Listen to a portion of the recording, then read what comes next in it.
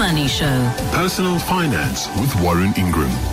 Warren Ingram is our regular personal finance guru. He is a personal financial advisor. He is an executive director at Galileo Capital. Now, if you're in a fortunate enough position to have enough money for yourself and for your needs, Warren, you may then want to be looking at future generations. You may want to be investing money for children or grandchildren, or if your name is Motsepo or Oppenheimer or Rupert or any one of the others, you may want to be going even further than that. But how do you invest for future generations of your family? Is it something different to the way in which you behave when you think about your own retirement? Absolutely different. I think there are a whole new kind of set of considerations that you have to think about, and also most importantly, timeframes change fundamentally. So for someone who's really young, let's say 46 years old like me, your time horizon as an investor for yourself is another 30, 40 years, and if you're really lucky, maybe 50 years. But beyond that, you don't need to worry too much about what's going to happen, because your life will run out before your money. But if you're worrying about, not worrying, but if you're considering investing for children or grandchildren, or as you say, if you're one of the Motsepes or Oppenheimers, for your children's children's children, then your time frame extends from 50 years to potentially 100 years. And that opens up a range of new possibilities. It also opens up a range of new risks to think about. But the first big thing for me always is, time horizon, and time horizon is basically how long you invest your money for. It dictates how much risk you can take with your money. So if your time horizon is 50 years, for example, that means you really don't need to worry about generating an income stream. You don't need to worry about earning interest. What you're really trying to do is make sure that your capital for those generations will grow. And that means that you can take significantly more risk. You're just not worrying about the short term, and short term in this instance is 10 or 20 years. So for those kinds of investors, they're looking at things. Definitely the stock market becomes a big part of their lives, but also they tend to take kind of a different view on life. In other words, they might buy. You'll find some of these families buying things like forest land and farmland, both in their home country and overseas, because those are assets which are scarce and which, over time might generate a good income stream, but certainly in the short term might not be productive for investors at all. And then those are also typically the families that are, putting money into things like, Tesla when it starts out and Amazon when it's starting out, so they're much more prone to buy private investments that might one day list and might one day become big listed companies, but in the short term are very risky, but potentially generate a huge amount of growth. So, I think huge difference. I mean, you helped me out do a calculation a couple of years ago, and this is slightly dated now. I haven't used this example for a long time, but I operated on the basis that, South Africa left the Commonwealth in 1961, and I wondered, had somebody who'd been born on the day that South Africa left the Commonwealth, had their parents taken 1,000 rand and invested it onto the JSE, into the all-share index at that time, what that money would be worth. And we came to this calculation of quite extraordinary growth over that period of time, because not only is the money compounded, but the economy has changed, the economy has grown, the economy has diversified, the economy has been nothing short of remarkable. Well, markets have been nothing short of remarkable in often dysfunctional economic times. And, those returns since 1961 have been spectacular. I'm so glad you didn't ask me what they were, because I've forgotten. And I'm actually, I was hoping that you would admit to that, and I'm going to say to you, so what is the number then over nearly 60 years of returns on 1,000 rand, which, in terms of time value of money, it's a lot of money actually. In terms of today's value, it will be worth closer to 75,000 rand. And that money has been invested through thick and thin, been left alone. It would be worth 7.5, 8 million rand today, courtesy of the fact of time and compounding and growth of underlying assets. You wouldn't have had to do anything to it. You would have just left it in the index.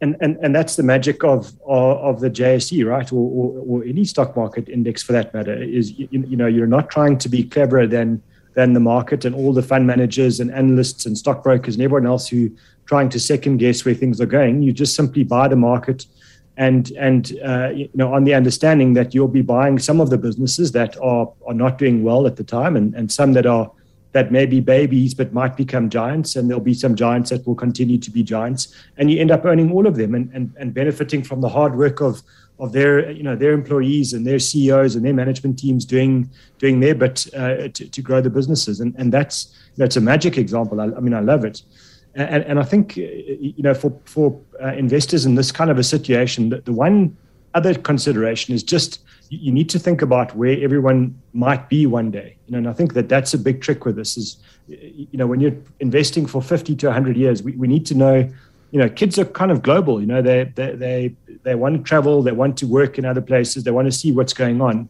And yes, they might settle there or they might settle back here. But if they're going to spend time and money in other countries, you have to have your investments in those countries as well. And then secondly, you just don't know where the world's going to grow one day. If you had asked someone in the 60s, using your example, if you'd said to them, what do you think will be the second biggest economy in the world by value, and what would be, the best performing stock market by value, or one of the best performing stock markets by value, and what do you think will be one of the most capitalist societies in the world, they wouldn't have said China. Absolutely not. No. Any kind of prediction there, if you'd made that prediction, people would have thought you were, smoking something or, on the magic mushrooms or whatever it was at the time.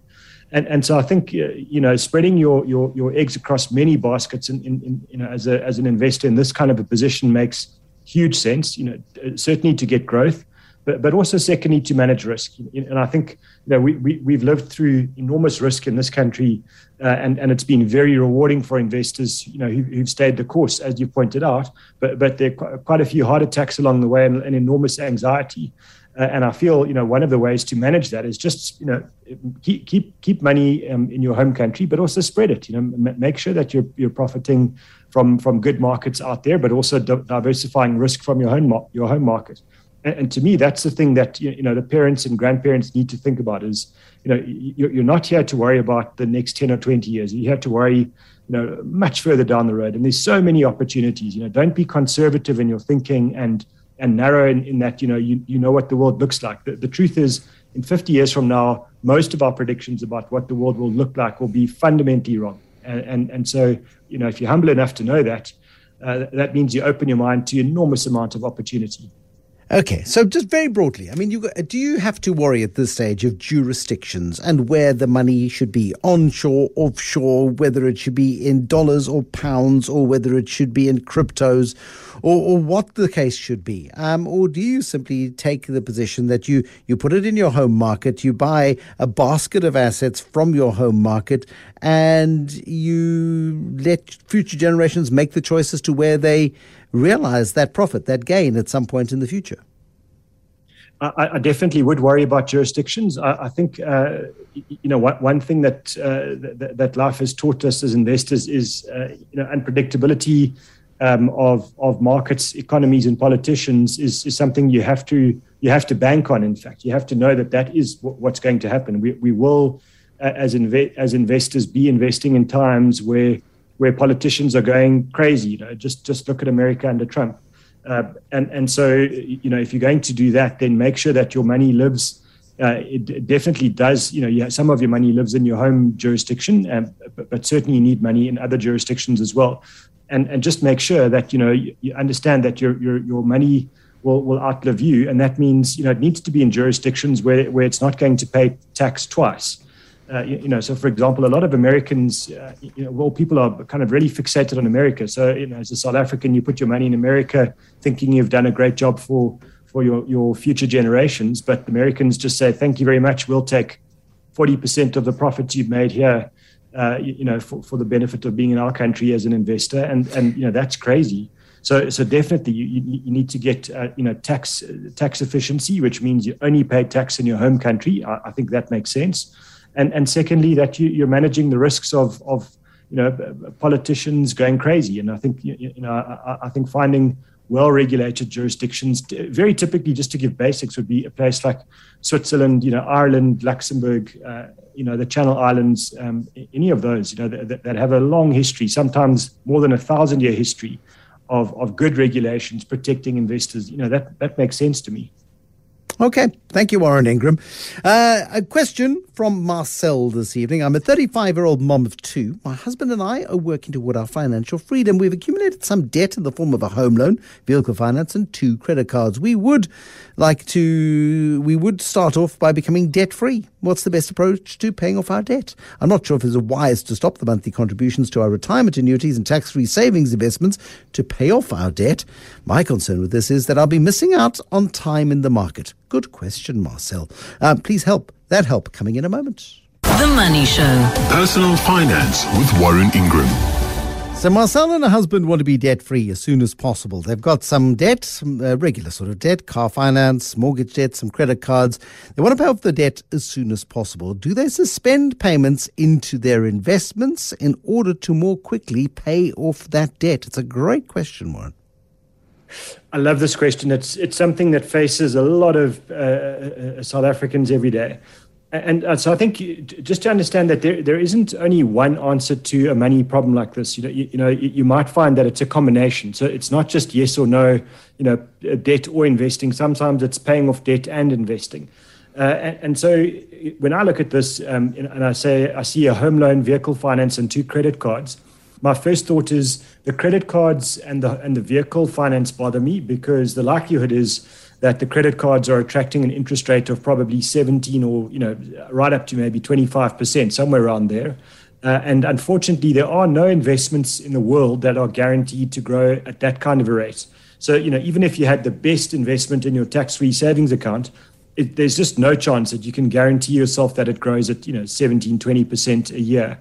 And so to me, I would focus hugely on getting those credit cards paid down absolutely as fast as possible. I would be very happy to suspend any investing until that's done. I'm certainly not saying sell the investments that you've got. I think just to be really clear, that's a different decision. But paying off the credit cards before you do any more investments, definitely.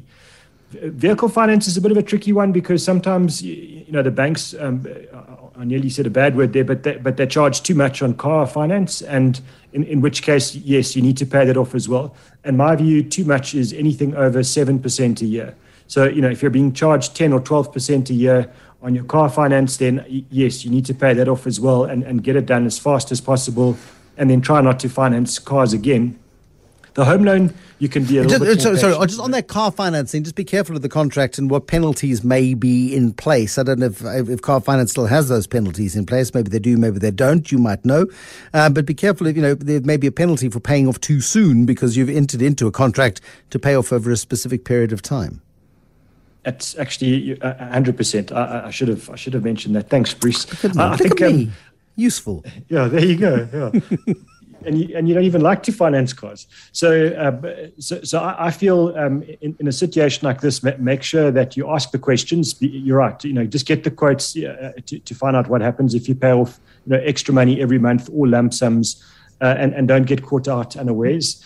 But definitely something to focus on if that interest rate is high. If you look at your home loan, you can be a little bit more patient. I think definitely with a home loan, you can say, yes, I need to pay it off faster, and I think that's a very sensible thing to do. But you can also invest as well. So to do the 2 at the same time, and you could do it very simply to say, well, I've got an extra 1,000 rand a month, so let me put 500 into the home loan and 500 into my investments. So go halvies if you've got that position. In terms of what you choose, I think I like to split those contributions to my RA and my tax-free, to make sure that I'm getting advantages from both. So no, I don't really have a huge preference there. Obviously, there are limits. Well, I shouldn't say obviously, but there are limits as to how much you can contribute to each of those. So just be careful that you don't over-contribute to an RA where you get no real tax benefit, or make sure that you don't over-contribute to your tax-free, because then SARS takes 40% of the over-contributions. And that works out at 36,000 a year is the maximum you can put into your tax-free. But definitely, Marcel, if I'm in your position, I'm looking at those credit cards. I'm hating those, and I'm going to do everything I can to get them done and out of my life as fast as possible. And then vehicle finance with the terms and conditions Bruce chatted about, and then hit the home loan a bit faster, and then get investing again and get going to your financial freedom. Final question for you: what is listed property? It's something you talk about often. It's an asset class that has come under a huge amount of pressure in the last 18 months or so. So what is listed property? So it seems like we have an affinity in South Africa for property as an investment, and it's something all our parents, grandparents generally tell us. Don't pay off the landlord's mortgage, pay off your own bond, and don't be a renter, be an owner. And I generally don't like that argument at all. That's a different show, a different topic for a different show. But I do think that property companies and these are ones that own most of the big shopping centers, most of the big office parks, most of the big logistics hubs, which is a critical point to understand nowadays. We all do our online shopping, and all of those go through logistics hubs. Most of those things are owned by property companies, and the bulk of property companies are listed on the stock exchange. So these are a way for you to buy property as an investment and as an asset class, and then you get a huge amount of diversification, because most of these companies don't just own one property or even one type of property. They'll generally have a blend of office, retail, logistics, and nowadays even some residential. And so you get a good bit of diversification and something that you can buy for the cost of brokerage. In other words, the cost of buying the share and one day selling it again. There's no agent's fees, no maintenance involved in maintaining the property, no lawyer's fees, bond registration fees, and all of that stuff.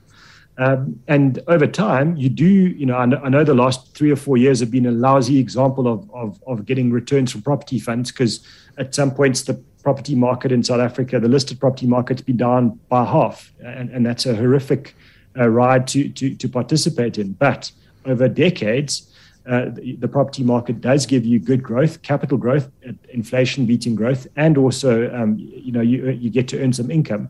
So listed property, a good asset class, certainly not the thing that you put all your money into. It is a diversifier. You need other assets as well, but a good place to go if you want to buy property and you hear my point on not buying physical property. Thank you. Warren Ingram from Galileo Capital, Executive Director at Galileo Capital and a certified financial planner. He is our regular contributor on a Thursday night when it comes to personal finance.